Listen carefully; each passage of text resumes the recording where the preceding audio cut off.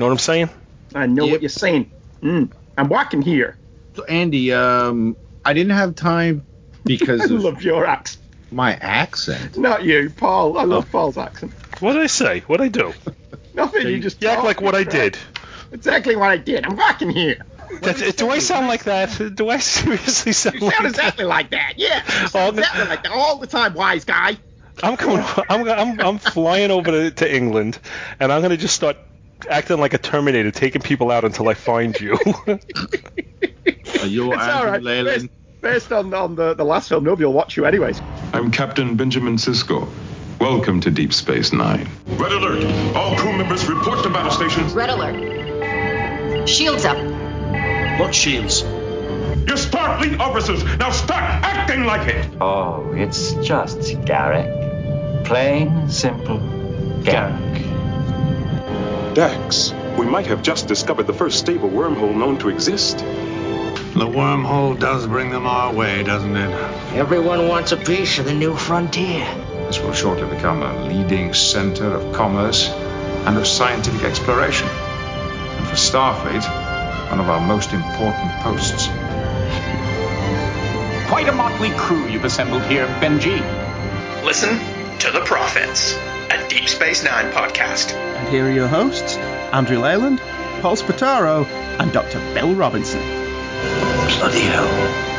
Hello and welcome to Listen to the Prophets. I am your host, and with me today, as always, and forever. Always, I don't know where it's going with that. Forever. Forever. That's all the words of it I know. That you heard was Paul Copacabana Spataro. My name is Paul. I'm on a podcast. He loves to sing and dance and a little romance. And also with us is Sir... I got nothing pithy for you, Andy. It's just because I'm not pithy. You are so pithy. I'm the Dark Lord of the Pith. I didn't get a piff out of you. And also is Mr. David Pascarella. I'm completely no frills as well. No frills. No, this is a no frills podcast today. No frills, no pith, and no singing. Nah, we can't. I can't. And now I'm thinking Monty Python and the Holy Grail. Stop that right now. So today we're going to cover Prophet and Lace, but before we do that, it has been a while since we have got together to record. I have no new Star Trek news. I don't know where, I don't. Have you watched the two shorts that have debuted since last time we sat down? I have not yet. Oh, yes, that's right. Yes, I watched the, well, I remember the first one, and I have absolutely no memory of the second one. All right. Well, the first one was the one where Spock and Number One are trapped in an elevator. Or a turbo lift, I suppose. That one was all right. An elevator. Yeah, I quite like that one. Rebecca Romijn got more to do in that 5 minutes than she had in the entire second season of Discovery. Yeah, no. Oh, okay. I did just remember the second one, and it was hilarious. Yes. Was it? No, really? Yeah. It was dark. It was funny, but it was dark. And it was more a shock factor that I was like, oh my God, I can't believe they're doing that. Yeah, Andy is so negative today. Yes, I am, because it's the second time Discovery have killed somebody and made a joke of it. Yeah. And the shock factor was that Tidy Whities is still around in the... Yeah, Tidy Whities. Oh, wait, Paul hasn't seen it. I haven't. I'm sorry. Oh, I should have seen it by now. I've had the opportunity. Then? Only very briefly to say that in Star Trek, in every one of Star Trek's iterations until Discovery, people dying was a sad loss. There's an entire Cat's Paw I just watched last week. It's the episode of the original show. It's a fluffy Halloween episode, and the end of that episode, Bones says that it was all an illusion. Who could believe it? And Kirk says, not all an illusion, we still lost a crew member. And then Discovery comes along and kills two people, and it's funny. It's a punchline. It's a joke. What was the other death that they made fun of? The second episode, it was either the second or the first episode of Discovery, when Pike and two crewmen are doing the Halo jump. And they kill that guy because he was mansplaining to Burnham. Because he dies, it was supposed to be funny. Yeah, and they kind of set him up to be a dick. Yeah, and then they kill him. And that's completely against what Star Trek, what I think Star Trek, one of the things Star Trek's about. Which they kind of did that in this short, too. They kind of made this guy... That's what I'm saying. Yeah. This is the second time they've set somebody up to die to make a joke of it. I can't believe that. Okay, well, somebody that as obviously disturbed as that guy was could get as far as he did in a military organization or even a scientific one. Yeah, I mean, it was weird seeing Sterling Archer's voice coming out of that guy. Yes, I was like... Especially when you consider everyone else in Archer looks like the character. Mm-hmm.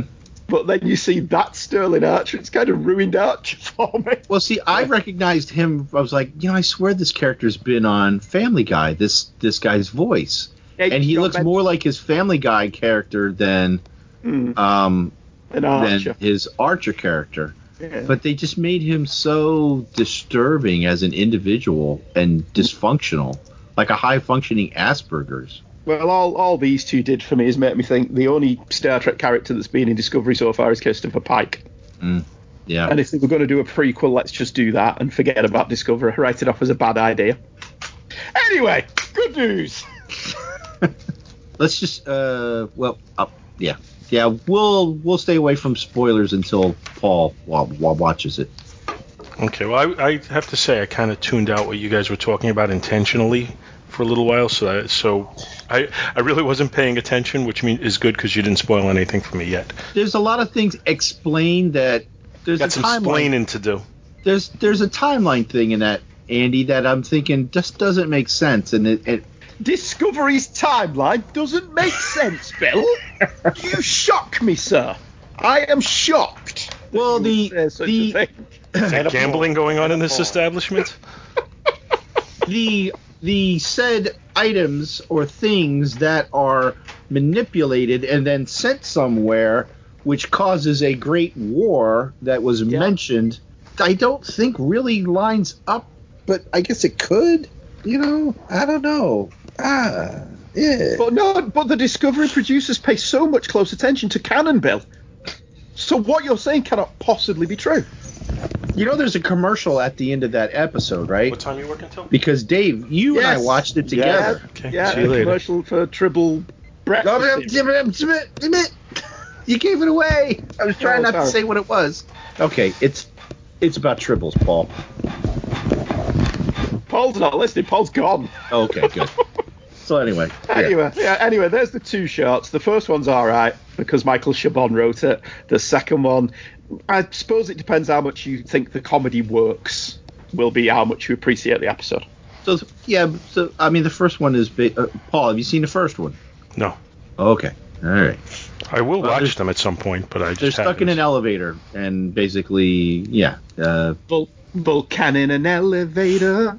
They're singing and dancing. They laughed and they cried. Yeah. Yes, literally. I didn't mind that one.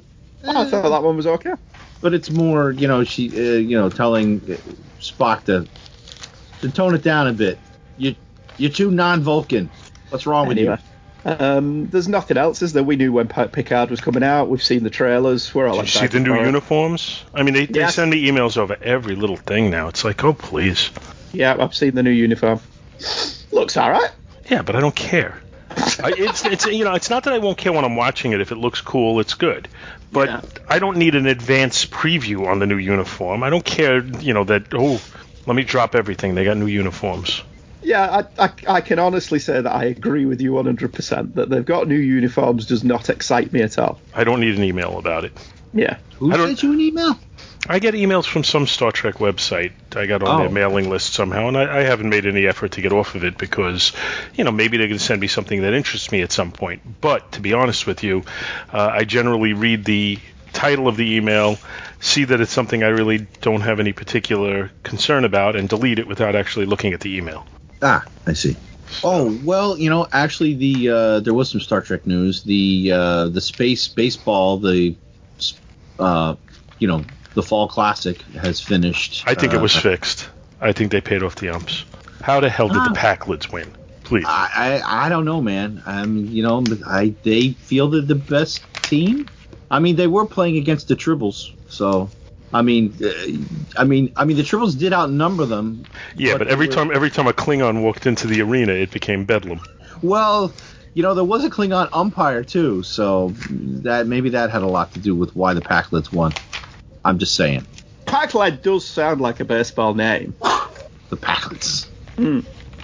I mean, the Tribbles could be, they could have been souvenirs for the game. I mean, or snacks. Maybe they used the Tribble as the ball. Well, that's in Klingon baseball. They are. Yeah, when the Klingons play, usually they have Tribble balls. Tribbles. Anyway, Prophet and Lace. The battle of the sexes is on. Afraid of a little competition? But for Quark, I have a secret weapon. It's going to be a real drag. On the next Star Trek Deep Space Nine. Yeah. Was the 23rd episode of season 6. You don't sound real happy, Paul. I guess we'll get into that after the synopsis. Directed by Alexander Siddig. We have another one of the cast is the director, written by Ira Steven Behr and Hans Bimmler. Hans.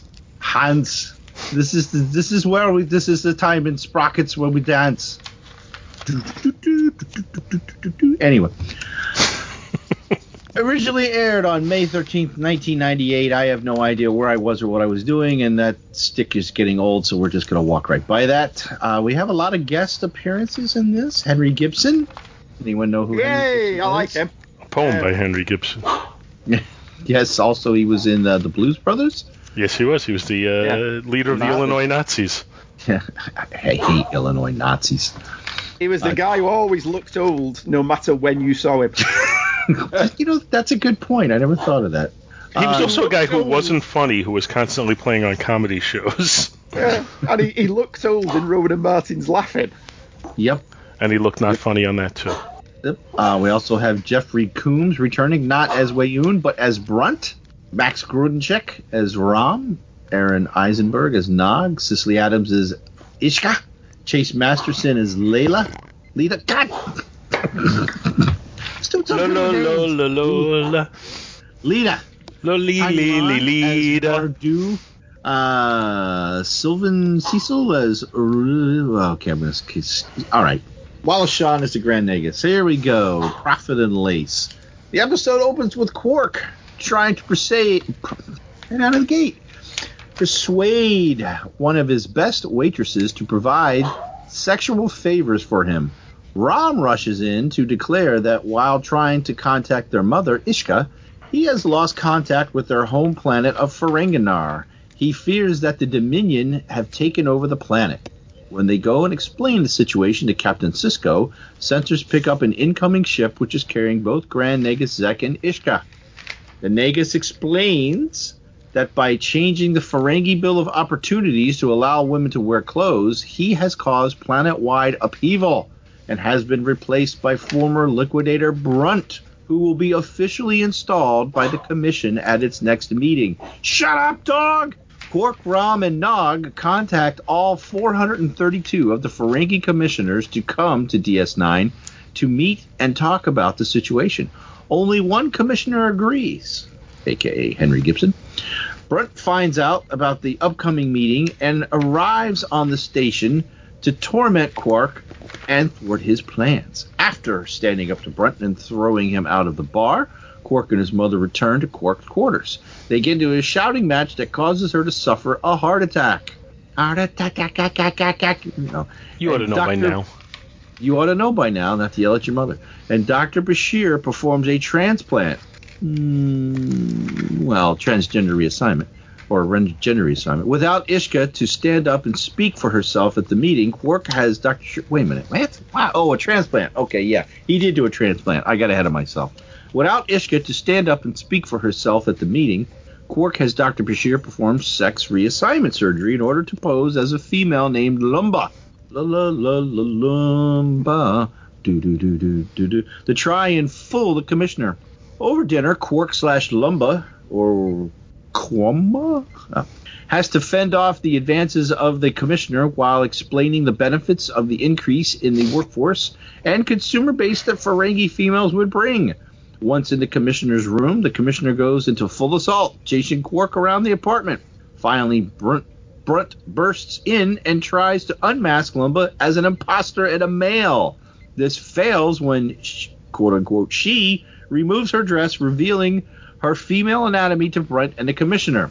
Of course, now I picture Bugs Bunny throwing off the towel going, ah! Convinced, the commissioner pledges his support to Zek.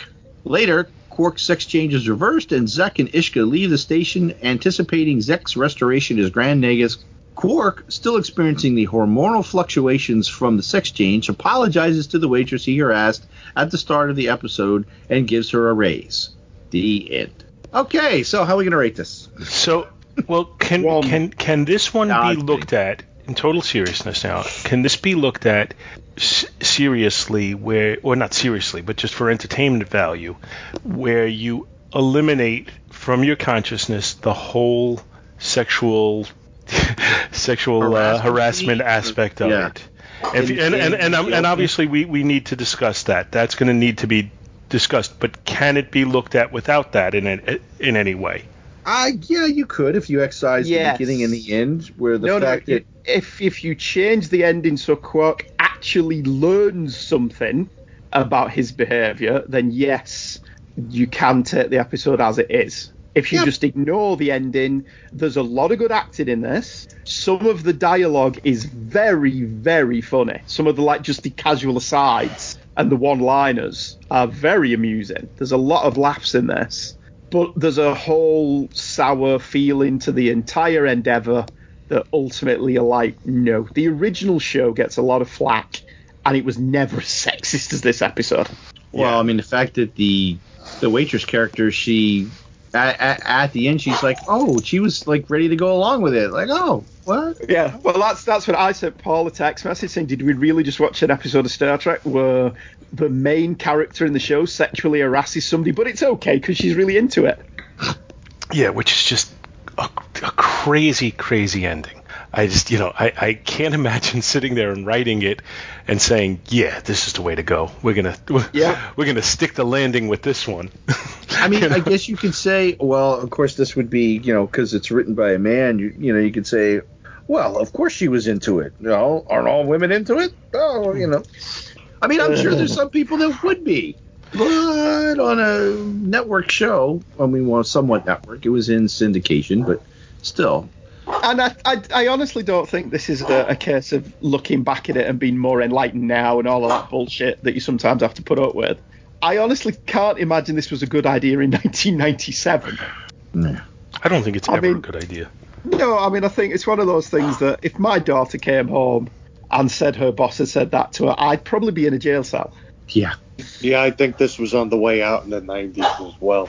Yeah, and I think it's especially egregious that we've just watched that documentary where they all pat themselves on the back about how important and progressive Deep Space Nine was, and the show's creators, the show's executive producers, wrote this episode. Yeah, it's they wrote it after having a lunch with Harvey Weinstein. I just I got this great idea. I just can't imagine that they're sitting there in the writer's room like we saw in the special, and that they came up with these ideas.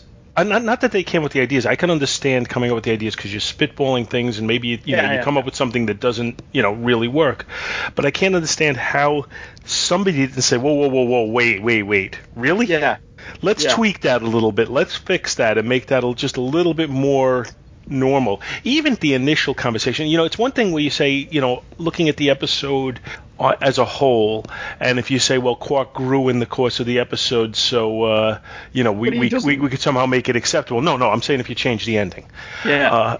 But even if you did that, coming into the episode, it's reprehensible the way he's speaking to her. And over the 6 seasons we've known him, he should have grown more than that already. It shouldn't be up to this episode for it to happen. That was exactly my problem with it. Yeah, this would be more of a first season episode. No, I don't even think in the first season. We have never seen Quark be hit on his Darbo girls to that level. Basically, I'll give you promotion if you do my earlobes. Well, I forgot. He's always been a businessman first. Yeah. Now I get that he may run a slight little prostitution ring on the side, If a Darbo girl wants to earn some extra money from a passing Klingon who's just on the station for the night, as long as he gets his cut, he's probably okay with it. I don't think he's a pimp, but I think he'd be okay with that.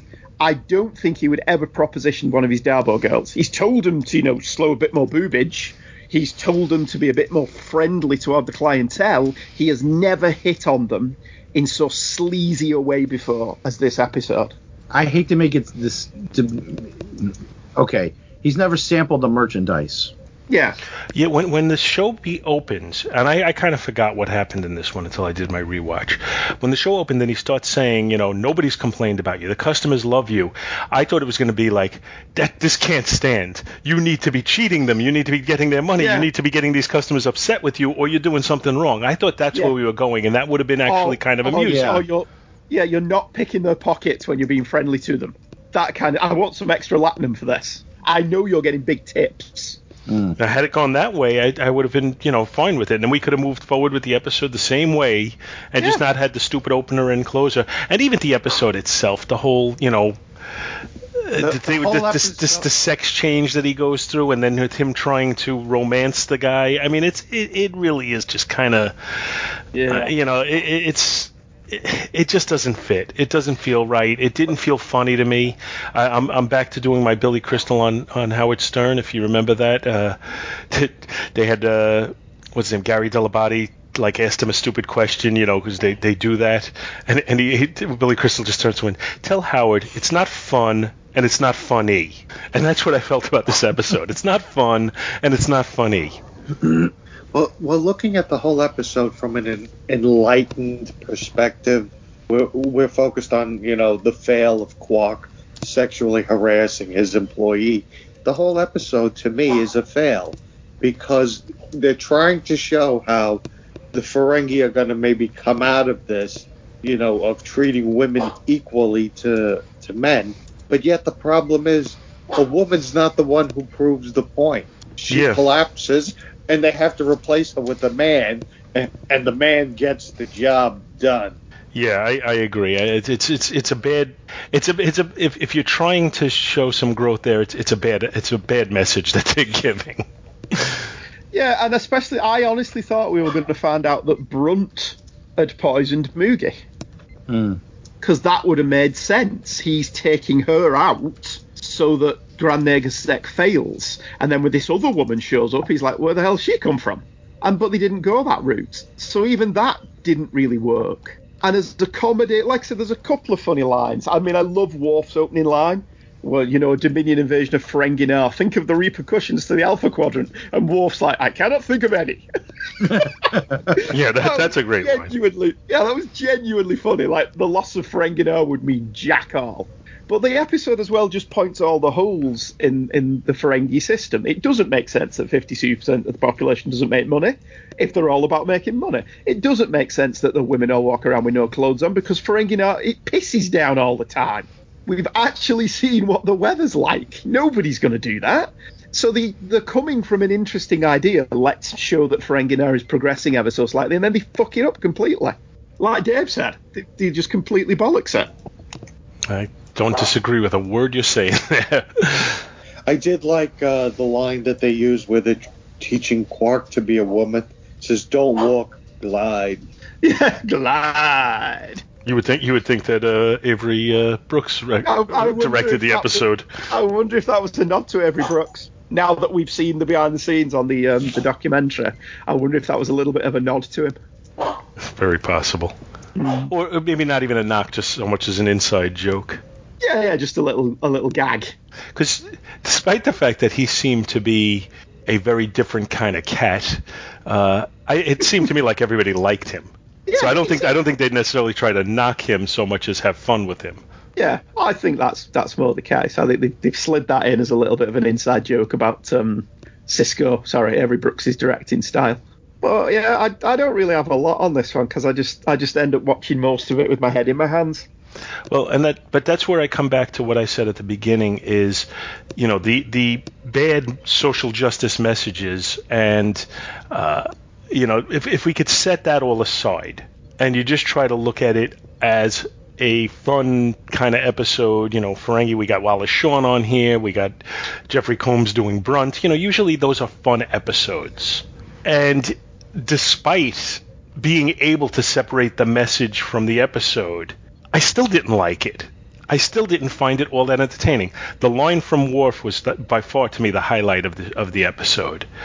But the whole, Quark dressing up as a woman or, having a sex change, actually, I guess that was the one shocking thing, was when they tried to reveal him, it turned out that he was a woman, that he had the sex change operation. But obviously it's easily reversible in that particular time in science. But again, I just didn't find it that entertaining. I found it kind of more cringeworthy than anything else. Yeah, I did as well. I didn't. There's some funny lines in it. The actors are all doing their best. God bless them. But I didn't think the performances were necessarily bad. No, I think they're all doing what they can to make a story work where they don't quite know what they're doing with it. Is it supposed to be a light comedy romp, or is there supposed to be serious undertones to it?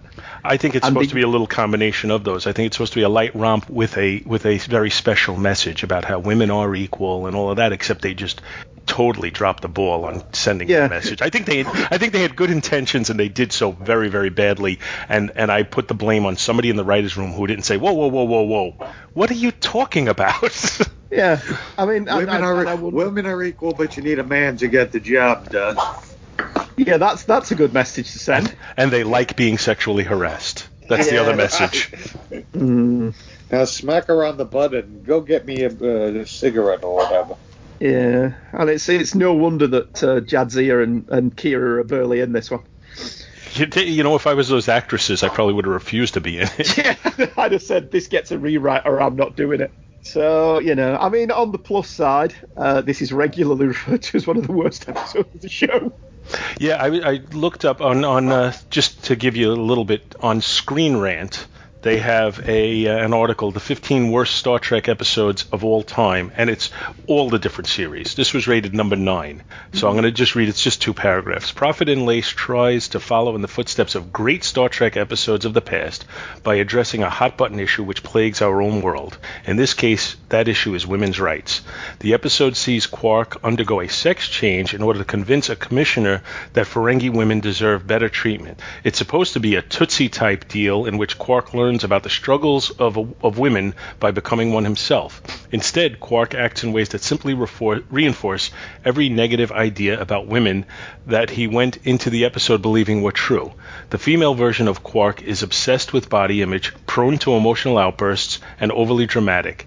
It's a slapstick portrayal of women ripped straight from the era that contained the very beliefs that this episode is supposed to be condemning.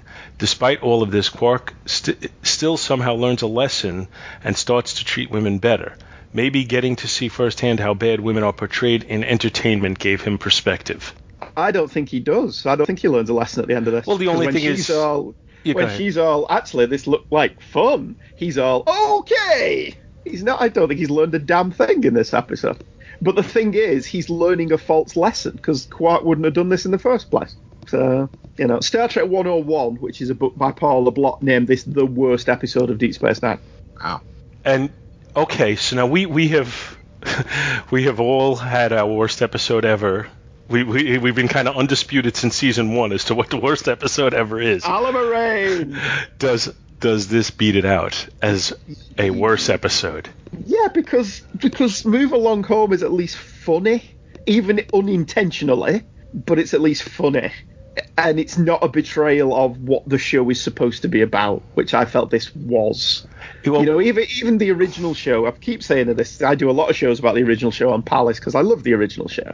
And there are elements of sexism in the original show because of when it was made. The original show never did anything this bad, ever. I agree. Now, Move Along Home, just for perspective, Sean gave it a 1. I gave it a 1. And Andy, you were its defender, if you remember. Yeah, by default. You gave it a 1.5. Yes, I did give it a 1.5. I'm giving this a 1. Oh, we're already rating it? Yeah. I'm giving it a 0.5. Yeah, okay. I have to put it as worse than than Move Along Home, because I am going to say this is the worst episode yet. Hopefully we don't see anything that competes with it. I don't think we will. No, I'm giving it a 1 only because I do love some of the dialogue is genuinely funny. I'm giving it a 0.5 for Worf's line alone. That's it. Yeah, all right, that's fair enough. I cannot think of Otherwise, it would get a 0. Michael Dorn's delivery of that line is genius. I'm going to give it 5. No. I'm going to give it 5 Harvey Weinsteins. Oh. Yeah. Could you fit five Harvey Weinsteins in a room? One lonely Harvey Weinstein at a table in jail. I'm going to give it a 0.5 as well. This is the worst thing I've ever seen on Trek. Now, so now this tests the theory of, even bad Star Trek is better than other things, and I think it kind of disproves that statement because... No, see, because if you only catch this after the opening credits and you check out before the epilogue, you've got a mildly diverting show. It's not good. So you're defending it now. Well, by default, I seem to have ended up in that position, just like with Move Along Home.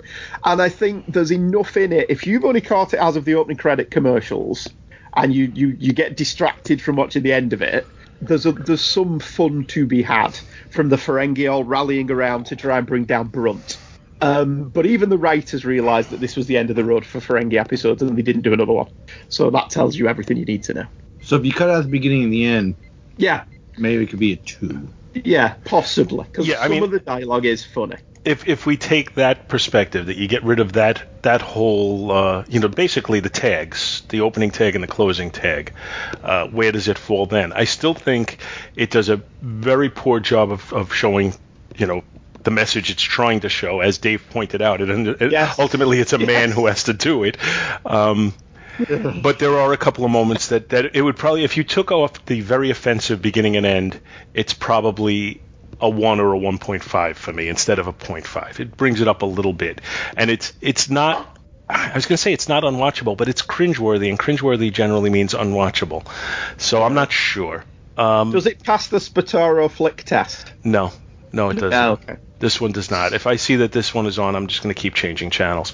In fact, if I'm sitting alone, I'm going to keep changing channels. If I'm sitting there with Tina and this episode is on, I'm changing the channels really quickly because I don't want her to say, "See that crap show you watch? Look at this." The last thing I want to do is have, one of my favorite shows offend somebody who's going to have an influence over what I watch. Maybe we could have done with the lady panelist for this one.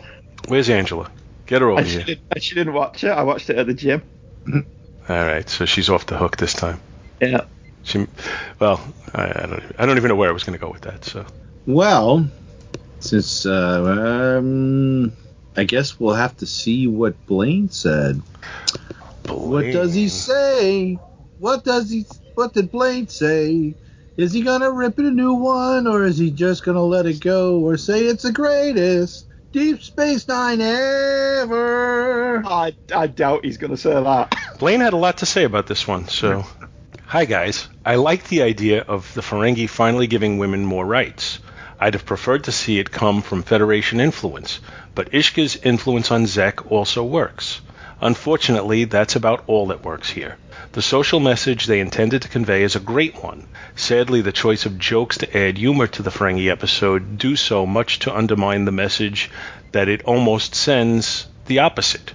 Quark's experience taught him to respect women, which would have been great had it lasted all the way through the episode and beyond, instead of getting undone in seconds when Allura chooses to provide Umax. That's another thing that bothers me, almost as a sign of a lack of attention to detail. If it's the females that give Umax to men, and if females were only allowed to collect profit a couple of days before this episode began, then who was the Umax for fun and profit written for? The women giving the Umax weren't allowed to earn profit, so it couldn't be them. That means it would be written for the business owners. So why is Quark giving it to her instead of just quoting it when he talks to her? Similarly, why did he become so much more emotional just because he was female, especially 6 hours after the operation when he asked Odo for a hug? This should have been empowering for women with the initial concept, but instead Instead, it paints Ishka as the exception, shows that women are incredibly emotional and somewhat vain when you look at Quark's behavior during and after the operation, and implies that they should sexually submit to men, both in how Quark won over Nilva and how Allura ended the episode. This should have had at least one more rewrite to remove the comedic elements and deal with the subject matter properly. Or maybe this concept should have been scrapped entirely and sexism covered in an entirely different way. Blaine. Yeah, so clearly Blaine agrees with us as far as, its intent is good, its execution is horrible. Mm-hmm. Could you explain Quark's behavior and the way he's acting as a woman as subliminally how he thinks, not a hormonal thing, but how I'm not saying it's any better what I'm about to say, how he thinks a woman should act. You see how I'm saying that wasn't any better? But no, it's not. as somewhat of an explanation as to why, he was being emotional, because he thinks he's supposed to be more emotional just because he is now a female. Why it would happen so quickly. I think you make a much better episode than they did. And not for the first time. It would make a lot more sense. So I have to act like a woman. This is how a woman acts. Like maybe they should have said that. Odo should have said, are you just acting like this because you think you're supposed to act like that? And called it out and made note of it would have been better than just, you're just a silly woman. Yeah, but he had Lita showing him what to do. So bad. Well, and, I don't think we've ever really brought this up before, but is there something to be said about how the writers treat Ishka? Is that she is manipulating Zek, or that she has influence are they subliminally saying, is it in the back of their minds that women are subvertive and manipulative?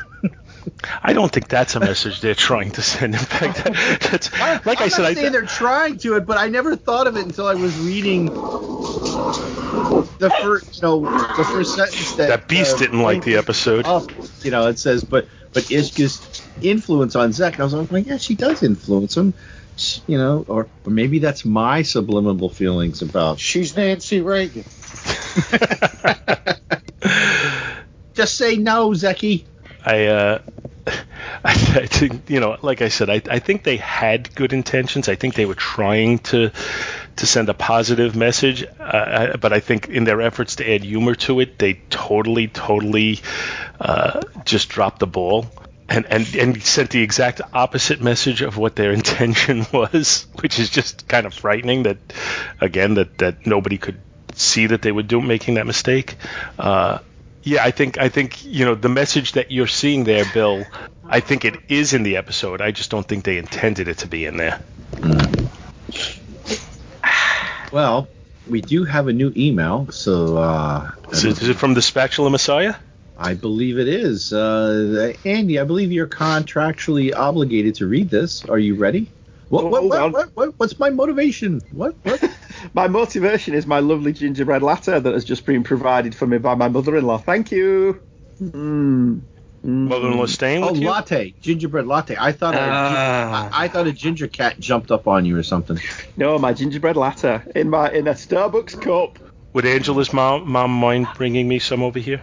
It'll probably be a bit of a journey, to be fair. It might get cold by the time she gets here. Yes, we need warmth, because at the moment we can't have any heating on. Really? Why? Yes, because the radiator in our bedroom is leaking everywhere. Oh, there must have been a wild time there. Yeah, so we're waiting for the nice man to come and fix it for us, but at the moment we can't have the heating on, so it's fucking freezing! Oh, so you need Dick Van Dyke to come around as the chimney sweep and sweep out your chimney, eh? You can't blind me, Governor. Mary Poppins. So we'll clean out your chimney sweep. Chimney. All right, Lady Angela. He was so authentic. He was great. That was an Australian chimney sweep. It was an Australian chimney sweep. Yeah, I don't know where you're coming from, mate. We don't have chimneys in Australia. Wait, that was a Southern Australian.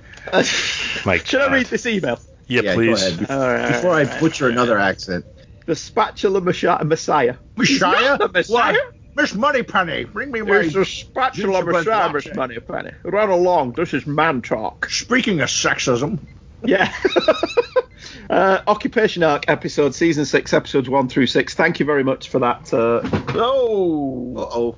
There goes the cat. The cat just ran across my keyboard and dived into the cat litter tray.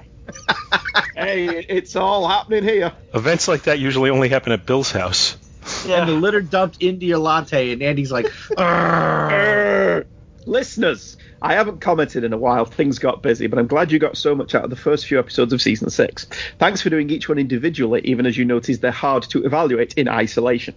I'm a big believer that no matter how serialized TV gets, each episode is still a discrete bit of content, often with a different writer, director, etc., than the chunks before and after it. Any kind of multi-part story, be it a two-parter or serialized arc, from the pre-binge era was made under the assumption that it would be presented to the viewer in 43-minute chunks, a week apart from each other. So it's totally reasonable to evaluate whether or not a specific episode entertained you or interested you and what it did right and wrong. I agree with you that Rocks and Shoals is a particular highlight of a strong batch of episodes. Damn, Kevin the Voter is loathsome. And that Sons and Daughters is clearly the weak link. Most of your criticism was directed at the Worf Alexander story, which isn't very good, but I also feel like the stuff on the station with Kira and Kat seems like she's backsliding from an amazing moment in Rocks and Shoals when she literally looks in the mirror and decides who she wants to be. Kira's story plays much better if you pretend that Sons and Daughters comes before Rocks and Shoals, and I believe that they were originally written that way, and that the order was changed after the writers decided late in the process to do a through line with Team Sisko getting marooned in A Time to Stand, doing the battles on the planet in Rocks and Shoals, and they're getting picked up by the Rotaran in S&D. Oh yeah, Sons and Daughters, sorry, a bit of a shame. By the time I send this, you'll have long ago recorded your thoughts on Sacrifice of Angels, and especially the ending with the prophets intervening. I've tried to convince myself that it's not too much for Deus Ex Machina because of the ominous portents that there's going to be some sacrifice to come. And because of the delay in question, I don't know what he's wrote there, that would have been a fundamental part of the series since episode 1. The prophets? Does he mean the prophets? I don't know what you mean there, Ben. But I still kind of hate that they went that route. One simple way to fix the episode that wouldn't require much rewriting would have been to have Sisko make a heat-of-the-moment choice to enter the wormhole with the agenda of begging the prophets to defend their territory. That would have put a new spin on his role. I'm also an emissary to you, but speaking on behalf of Bajor, and also would have forced the character to make a conscious choice to place his life in the hands of the prophets. That sounds like a title of an episode. Not trying to complain about the show too much, since again it's such a great sequence of episodes. Any criticism comes from a place of love. Best, Ben. Thank you, Ben. Yeah, you got through that without ever saying tissum tissum. I didn't say tissum tissum, no. Tissum just sounds like I'm sneezing, dude. Anyway, does nobody have anything to say about Ben's email? Thank you, Ben. Yes, it was much appreciated, as are all emails. Yeah, no, it really is, and you know, it's well thought out, and I don't really have a lot to add to it, but I do appreciate the thoughts, and I don't want to dismiss it because things like that add quality content to our show, and I really do appreciate it. Yeah, and if you want to email in, it's listentotheprophets@gmail.com. Do we have anything else? Well, I was just wondering what we're going to do next time. Next time, an all-new episode of Listen to the Prophets, Molly becomes Time's orphan. A hole in time. Molly! How do we get Molly back? Transforms O'Brien's child, pulled her out 10 years too late, into a savage. Now his ideal family, we're never going to be apart again, is about to face the ultimate nightmare. Molly! Captain, don't let them take her away. On the next Star Trek Deep Space Nine. I have a question before we end it, and I was going to save it for that episode, but I'd rather put it out there as something to think about between now and then. Does this count as a Torture O'Brien episode? Yes. I was going to say we now have the torture, it's the O'Briens, Torture the O'Briens. Yeah, I agree with Dave. This is a Torture O'Brien episode.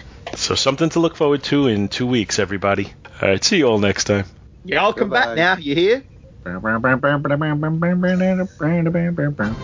to the Prophets, a Deep Space Nine podcast, is a Two True Freaks presentation. It is hosted by Andrew Leyland and Paul Spataro. The music and sound clips used in the show are copyright CBS and Paramount Entertainment.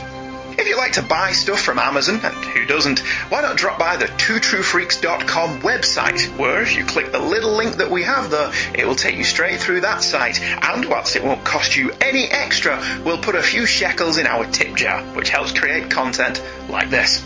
We very much hope you enjoyed listening to The Prophets. Every episode is dedicated to the memory of our pal, Sean Engel. Is Dave suddenly a ventriloquist? No, Dave said yes. At the same time, I said yes. Oh, okay. Yeah, I didn't hear Dave. Sorry. Some of us, Bill, pay attention to the other people on the call. Drink your latte. Some of us don't make it all about themselves, Bill. You're just an emotional Englishman.